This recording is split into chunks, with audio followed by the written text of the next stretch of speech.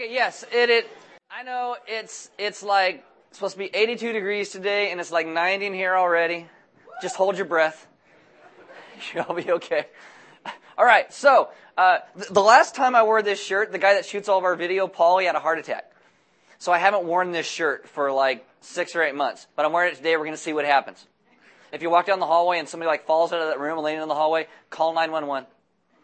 Right, Paul? We good? All right, if you couldn't make it to pumpkin killing last week, we have a quick little video. Donald was up late last night putting it together, so we'll just show it to you, and then I'll talk about it after it's over. So here you go, pumpkin killing. It actually worked at the end. I know you're very excited about the trebuchet. This is why wars took forever in the Middle Ages. It's like, come on, I just killed all my guys. What do I do? It's crazy. What we would really like to start doing with the whole pumpkin killing idea is actually, because a lot of people come, they really enjoy it. Next year, what we'd really like to do is find a place where we can invite our entire community out to it. It'd be great if we get like the riverbed or something. Wouldn't it be great if we had a place where we could actually do the carving, there's bathrooms, and the launch all at the same spot, right? All right, so keep your ears open for something like that, because if we can find a place like that next year, we'd actually just go to our city and invite the entire city out to it. It'd be a whole lot of fun. So, awesome, right? Yeah, good. I have two things. Number one is this.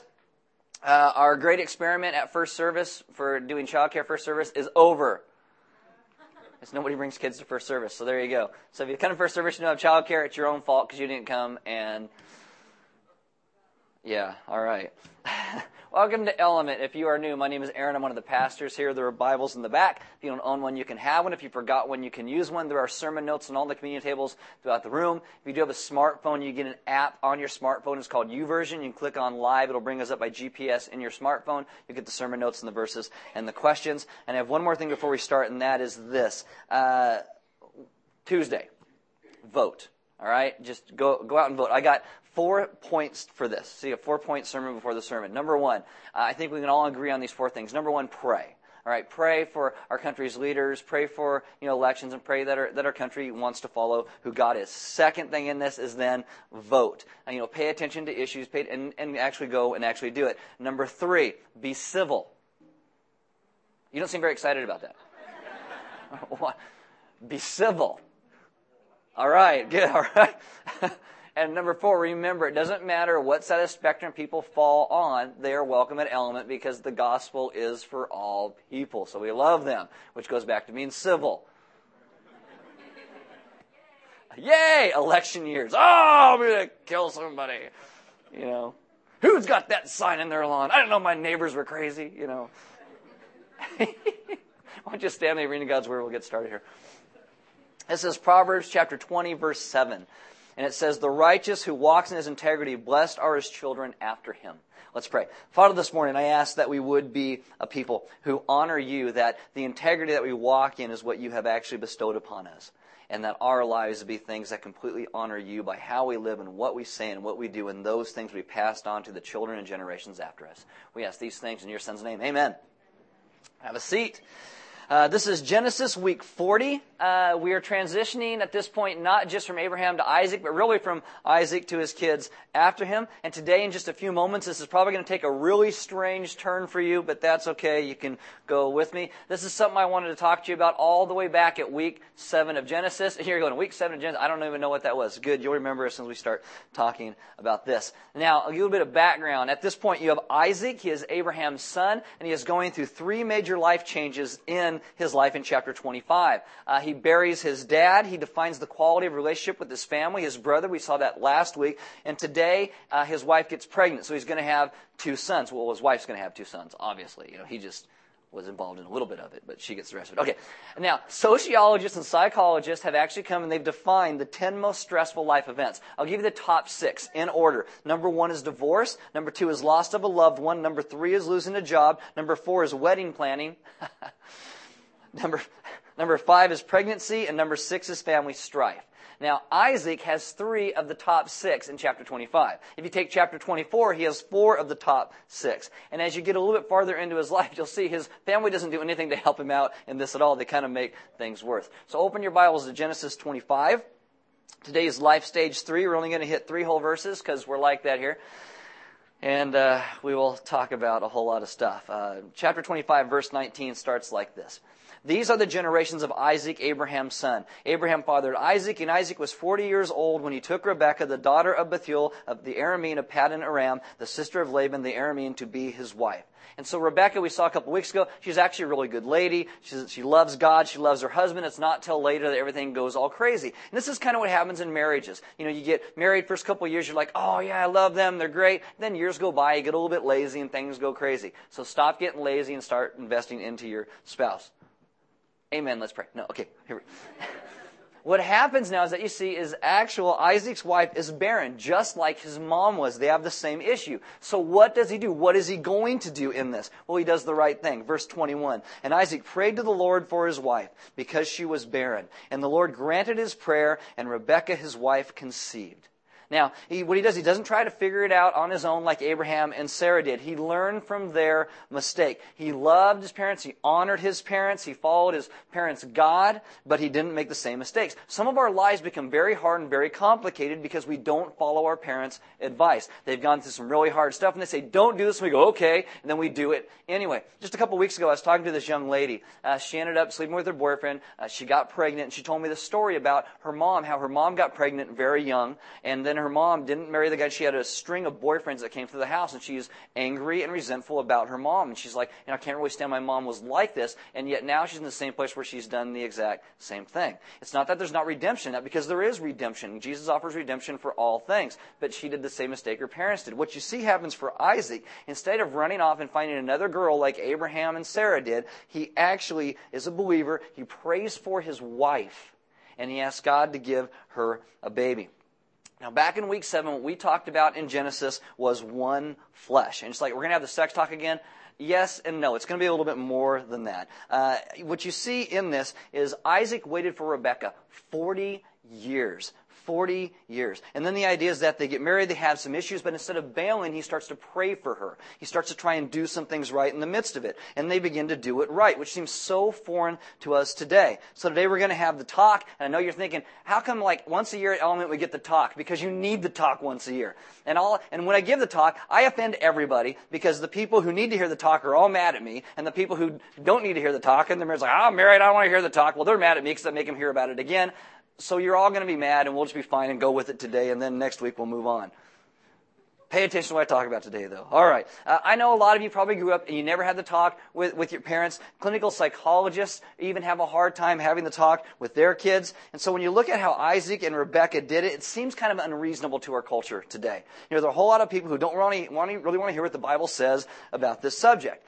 Sex it's powerful and it's fascinating and it's mysterious and it's exciting. It's a remarkable subject. It's unlike anything else, and sometimes it's actually even kind of funny. You know, one of the things that people do a lot in Christianity is they don't like its view of sexuality. They hate its view of sexuality, which, to be truthful, is complete freedom in marriage. Okay, complete freedom in marriage. Imagine a conversation today between Isaac and somebody from our culture. You know, it'd be like, well, you weren't actually virgins when you got married, were you? Well, yeah, I saw my parents' mistakes, and they talked to me about God, and I believed and I followed, and so I was a virgin when I got married. You know, and not like I put it on the wedding program, 2 virgins getting married, but we were virgins, and that's how. No way, you must have been the only one in the Middle East. I mean, that'd be kind of like the conversation that would take place. And when you ask people today, they say, well, I can never really do life that way, with this proper stewardship of sexuality as the Bible intends. But honestly, how is our culture's way any better today? It's not. It's not. Our divorce rate's over 50%. There is tons of regret. There is loss of hope in relationships all the time. I was reading this thing by Andy Stanley a little bit ago, and he gave a talk kind of like, not like this, but kind of like this, I suppose. He probably wouldn't say the same things I say, hopefully, but, Anyway, and he's talking to these people about navigating, their sexual life and all this. And after it's over, there's this lady, she's in her 30s, she comes up to him and she says, I want to talk about this sex thing. She goes, what you said tonight, that's not for people like me, right? That's for teenagers. That's not people in my... This lady had been in the place in her life. She'd been married. She's gotten divorced. She's now dating. She's out in the world. She said, that surely doesn't apply to me. That's just those teenagers. And instead of answering the question, I thought what Andy Stanley did was brilliant. He asked her a question. And this is the question. He said, has sex outside of marriage made your life better or just more complicated? And she tears up and she said, more complicated. See, what you have to understand is we can tell ourselves it's just bodies, it's just tissue, it's just nerve endings, but we know it's not. Sex is not just sex. And whatever you think about the Bible or the Scriptures, we all somehow know this because there's something deep around this issue. It's more than biology because sex has to do with God. And believe it or not, the Bible has a lot to say about God and sex. If you go to the book of Genesis, there's a ton of sex in Genesis. After you get out of Genesis, you go through the rest of the first 5 books, the Torah, and you see there's 613 commandments in the Old Testament. Rabbis who counted out these commandments said the first commandment listed, not in priority, but the first commandment listed in the Scriptures wasn't love God or no idols. They said the very first commandment in Genesis is when God says be fruitful and multiply. That actually has to deal with sex and children. Isaac prays for his wife. I think you might have gotten that. The first command had to do with sex. You know, when God creates man, the first time in the Bible that man is recorded to speak, he may have spoken before this, but the first time words are recorded that comes out of his mouth, it's when he sees a woman. It's like, wow, she's all furry like an animal. That is awesome. You know, I mean, he's really excited. You got to imagine the moment. The word for man is the word ish. The word for woman is the word isha in the Scripture. God brings Eve to Adam. And you got to remember, Adam's sleeping. He's probably a little groggy. God creates this woman. Adam wakes up. He's not seen anything like this before. And God says, what should we name her? And in the Scriptures it says, let's call her Isha because she came from Ish. That's literally the Hebrew. In our vernacular, it'd be like he's going, whoa, man, whoa, man. Let's call her whoa, man. That's not, and I'm sure in her mind she's thinking, I'm not going to get any great Hallmark cards from this guy. You know, now open your Bibles to Genesis 2, because if you're in 25, just flip back over to Genesis 2. This is the verse that we looked at last week a little bit. This is right after this happens. Genesis 2:24. And it goes on to say this after this happens. It says, therefore a man shall leave his father and mother and hold fast to his wife, and they shall become one flesh. The idea behind this is they leave their parents to create a new primary loyalty, a new union.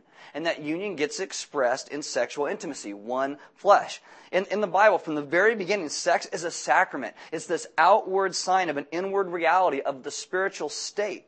In other words, sex, somehow in the middle of it, you are glued, you are joined, you are knit at the soul with another person, whether you want to be or not. In other words, when you engage in sexual intimacy, your body is making a promise whether you intend it to or not. It is not just sex. The very next verse, verse 25 in chapter 2, says this, and the man and his wife were both naked and were not ashamed. A lot of people don't expect to find something like that in the Bible. I love talking about this during weddings. Some people, like you guys, probably think talk about it too much, but whatever, we're good with it. It's in the Bible. We can talk about it. You know what's going on in this verse, though? It's this idea that there's safety and vulnerability and honesty and openness and courage and relationship. Because Adam and Eve made this promise. Adam said, Eve, I am yours forever, yours. Eve says, Adam, I'm yours forever, yours. Now, it might have been easier for them because there was nobody else, really, at that point. But, you know, that's the idea. They made a commitment to each other. Go to Genesis 4, verse 1. It says, now Adam knew his wife, and Adam knew Eve his wife, and she conceived and bore Cain, saying, I have gotten a man with the help from the Lord. So you got to say, I've gotten a man with the help from the Lord. Who does she not mention? Adam. It's like a ding to his ego. I was there. I was helping. Yeah, you were. That's what we call helping right there. You know, she does mention God. Why does she mention God? Because God is involved. See, this whole idea that sexual intimacy is a full, rich phenomenon where you are connected to another person and to God. She is connected to God, to her son, and to her husband. Sex always involves God because God is our creator, whether we like it or not. And God is deeply concerned that sex be expressed, enjoyed, savored, relished in accordance with His design. Now open to 1 Corinthians chapter 6 in the New Testament. So you have a smartphone, you're like, bink, and you're already there because it's like in the live notes. It's better if you flip. Those pages sound good when they flip. They actually blow some air up on you too, so whatever. Okay, 1 Corinthians chapter 6, verse 18. And leave your finger here because we'll come back to this and go over it a couple times. 1 Corinthians 6:18. Paul starts and he says, flee from sexual immorality. Now, a lot of times in our culture today, people will look at this and they'll say, well, what does that actually mean? We look at this whole idea of having sex reserved for a husband and wife in marriage. Well, that's got to be old-fashioned. It can never work. And actually, the opposite's precisely true. Statistically speaking, virgins who get married stay married, and they have better and more sex after they get married. In the ancient world outside of Israel, there's a lot of these people coming into the church when Christianity is expanding.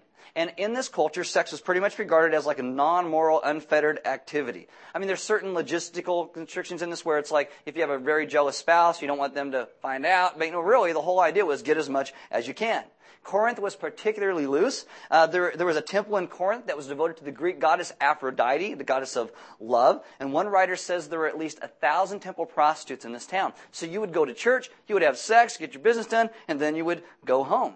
Corinth was regarded in this place as a place of unfettered sexuality. There's a writer, a Greek writer named Aristophanes, and he coined this term called Korinthiazo, which is a euphemism for sex. Today we have a 4-letter word. It means the same thing, but it was the same kind of deal. What happens in Corinth stays in Corinth. That's the kind of idea. So Paul writes to the believers in this town, and he says, if you're a follower of Jesus, your body's going to be a different story. He says, now you have to flee, you have to run, you have to escape, you have to get far away from, you have to have nothing to do with sexual immorality. And see, and I don't want to be vague on this because a lot of people get all cloudy at this point when you talk about it because they say, oh, I don't want to be involved in sexual immorality. I wouldn't want anything to do with that. And so they just got all cloudy when I talk about it. Okay? A lot of times when people say that, they can be sleeping with their boyfriend or their girlfriend, but they really love each other. So that doesn't really count, does it? Or, I understand I'm a flea from sexual immorality, but I enjoy visiting certain websites. So that doesn't really count, right? Or we're probably going to get married, so that doesn't really count. Here's the deal. In the Scriptures, we do not get to define what sexual immorality is by the way we want to define it. Sexual immorality is sexual intimacy outside of marriage. That is sexual immorality right there. The Bible does not say if you're in love. It does not say if you're probably going to get married. It doesn't say if you're old enough to make responsible, healthy decisions. It doesn't say, no, it's nobody else's business. It says sexual intimacy is reserved for married people, period. That's it. And like in the words of the great theologian Beyonce, you better put a ring on it. All right? That's it. And so if we're going to get serious about fleeing from sexual immorality and what that means, we have to know what it actually is. So I'm going to give you a word that kind of defines what it means not, to do things right. And it's an old word and people kind of mess up what it actually means, but it's this word called chastity or chaste. We don't usually use that word a lot today. But that's the Bible's trajectory for us. To be chaste simply means that you live a life where you manage your sexuality in a way that honors God and fits our design. In other words, to be chaste, it's not just unmarried, not having unmarried sex. It includes your whole person. So it includes your behavior, it includes your attitudes, it includes your thoughts, what you choose to feed your mind upon. It includes how you dress and how you present yourself to other people. It means you're grateful that you're made male or female and a sexual being. You seek to keep your body and your sexuality utterly and joyfully submitted to God. Now, another word that people want to throw on top of chaste, which doesn't really go with it, is this word called celibacy. To be celibate means you refrain from sexual activity. In the Catholic tradition, members of the clergy, priests and nuns, are required to be celibate. This is one of the reasons that we're a Protestant church, and I'm a member of the Protestant church because that's never going to happen for me, okay? I'm married and I enjoy sex, and it's great. The truth is, everybody, married or single, is called to be chaste. That's our target. It is not celibacy. And I'll tell you another key word about sex. And this is one that goes all throughout the Scriptures. That's one of the most important words in the Old Testament. And really one of the ways you can learn about how a culture thinks about sex and sexuality is the words they use to describe it. In our day, we have terms that are coined these days. We say things like that, like, oh, tap that. Oh, did you tap that? Did you tap, And it's this idea that's like it's a commodity you can possess, you can control it. It's like a keg, and I stuck a tap in it. Yeah. Or we got another word like doing it. Did you do it? I'm doing it. You do it? I'm doing it. We're all doing it. You got these words, and it's like, it's like casual, or it's like animalness. It's like all biological. And so one of the words the Old Testament uses is this word called yada. That's actually the name of the sermon this morning. It's called yada, and it means to know. And it doesn't just mean sex. It's used 500 times in the Old Testament of all kinds of different knowing, other than just sexual knowing. Yada is translated to know, to observe, to study closely, to be a student of. It's actually even used of the word confession. Because when there is yada in a relationship, that makes relationship. And so it's not this sterile, abstract, distant knowing. There is caring, there is commitment. With yada, it's a personal, experiential, covenantal knowing between two people. Now, I'll tell you how core this is to the Hebrew mind. Open your Bibles, leave it in 1 Corinthians, finger there, but open to the book of Hosea. Hosea chapter 2. Hosea is a prophet. His book has a whole lot to say about sexuality and spirituality. Maybe one day we'll go through the book of Hosea for like 20 weeks. No, I'm just kidding. But, we'll go through it at some point, but I don't know. Hosea chapter 2. Hosea tweaked a whole lot of people. A whole lot. Even today it still does. People even don't like to read it because they go, what do I do with that book? Hosea chapter 2, verse 19, God says this. He says, and I will betroth you to me forever. Now, God at this point is talking about his people who have been unfaithful to him. And he says, I am going to betroth you to me forever. Because sexuality and spirituality is woven together. He says, I will betroth you to me in righteousness and in justice, in steadfast love and in mercy. I will betroth you to me in faithfulness, and you shall know, that's the word yada, the Lord. There is something sacramental in this knowing. There is something sacramental in the idea of sex. It's pointing to something else. It's a longing that we all have deeply within us. And this image of a marriage runs all through the Scriptures, beginning to the end, about what it's supposed to mean, the picture of God knowing his people. Yada is a deeply spiritual word that's used for knowing God and covenant relationship. It's also the word that's used of a man and his wife knowing each other on multiple levels. When Adam knew his wife, Eve, and she can see, that's yada. He knew her in this deep experiential way. To be married means you promise to pursue knowing, even when knowing is hard, even when knowing is really, really hard. I mean, one of the great myths about sex in our culture today is that sex is easy. And it's not. On TV or movies or books, we're always being bombarded with all of these images of beautiful, attractive, sexy people with beautiful, attractive, sexy bodies living beautiful, attractive, sexy lives. And real life is completely different than what we see and what we're bombarded with. Real relationships, they're about dirty dishes and unpaid bills and watching sick kids and getting housework done and managing job stress and coping with money stress and trying to deal with your goofy in-laws on both sides because you both got them, we know, okay? It's about being worn out. And then you get to the bedroom. And then in the bedroom, you deal with shyness, being afraid to talk about things. How are we doing here? What's this working like? Is my body really attractive to them? I don't know if they really would find me attractive anymore. Am I ignorant about what pleases them or doesn't please them? I've got all these memories of things I've done before, and they get in the way. And then maybe sometimes there's physical problems that all get involved in this. There's all kinds of things. Sex is not just sex, and it's not just easy. Sex is deeply tied to character and relationship and commitment, and deep inside we all know that. This is why some people today long for one-night stands, because they don't want intimacy. They don't want connection. And that was never the point of sex, to not have to be connected to somebody else. It's about intimacy and connection and closeness. Now, my idea of sexy is very different than my wife's idea of sexy. Guys' ideas usually are, right? About 6 years into our marriage, I realized to her that it is not about my appearance or my achievement or my aftershave, though she really likes it when I don't stink. All right? But it's mostly to her about servanthood. When she feels like I partner with her, that's sexy. When she sees me vacuuming the house without her having to ask me, or folding the laundry spontaneously, which doesn't happen that often. It would happen a lot more often if I was smarter, but apparently I'm not, but that then makes me sexy. You see, if you don't make a commitment to know your spouse on every level, it will affect yada. It affects knowing. There's a story of a husband and a wife who are at a communication conference. The instructor comes up and he says, it's essential that husbands and wives know each other, that things are important to each other. And so the guy says, now, men, can you name and describe your wife's favorite flower? So this guy leans over and he touches his wife's arm very lovingly and he says, gold medal all-purpose, right? Right, and thus began his life of celibacy. This morning, after this, my wife comes up and she's all, what's my favorite flower? And I go, those yellow ones with the black things on it. It's funny, yeah, okay.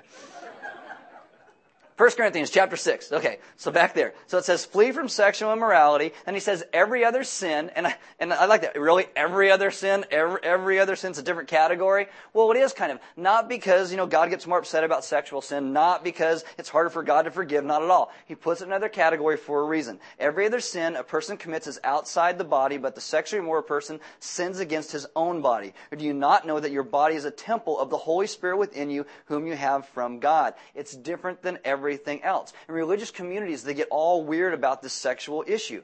But our bodies and our identities and our sense of self and this whole sex, it's all woven together in ways we can never untangle because it's not just sex. It is why a child can be abused at the age of 7 and 40, 50, 60, 70 years later, they still carry that devastation with them because it's not just sex. Some of you probably even know this firsthand. It's why a woman can have sex forced upon her as an act of violent aggression against her will, and she is shattered to the core of her being. Some of you in this room probably know that. And you know what? It is not just sex. It's why in a marriage relationship, when someone cheats, it is painful because it is not just sex. We must be the kind of people who understand this, that nothing is about a one-moment decision. We must be people who understand that our lives must be powered by God and what He is trying to do in and through us.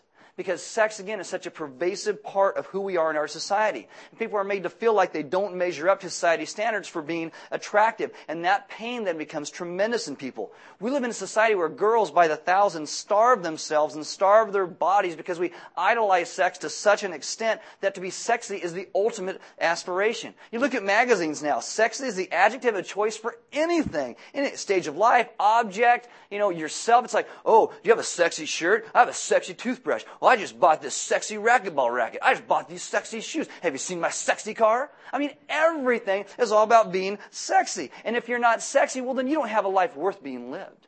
I mean, that's what our call. This is why Paul says the sexually immoral person sins against his own body. This is the idea behind it. And I cannot begin to tell you the devastation that lie causes in our culture today. That, oh, I've just got to learn to be sexy. Oh, I've got to be sexy. It is devastating. And I think when I meet people who talk about this, I think how much pain are we willing to bear? We keep going back and drinking from that same well over and over and over, and the well is poisoned. And Christians can be the worst because they never want to talk about it at all. We act like, we got it all figured out. And aren't we glad that we're all healthy and holy and whole people and there's no need for deep confession or repentance or healing here, right? No, maybe our secrets are what are killing us as a people. Maybe there are couples who come to church week after week after week. They look lovely, they look respectable, and they're all like they all got it all together, but they have not known each other for weeks or months or even years. See, we are all sin damaged. We are all broken, and that includes our sex lives, and this is why Jesus comes to redeem all of us. The Scriptures tell us that we are to do our best to present every believer mature in Christ. This means that we ought to be forming relationships, and we try and get those relationships formed inside gospel communities where we trust each other. We have the ability enough to be able to say, I'm scared, I'm hurt, I was abused, I have a secret. Or we can say, I'm out of control. I don't know why I do what I do. I have to have somebody to ask me. I have to have somebody to help me get out of these things. We have to be a community where married people and single people are actually living life together. Because too often if you're single, you get this. Yeah, good luck. That's what we tell single people. Good luck on the sexuality front. Good luck finding intimacy and affection and touch and connection and loyalty and belonging and being cherished and being known. All the things our culture tells you that you are only going to have if you're married or in a sexual relationship. This is why we must be a family. This is the whole idea of church. We're a different culture. We do things differently. We pursue knowing each other and loving each other in a way that helps us to live the life that God calls us to live. We pursue a chaste life.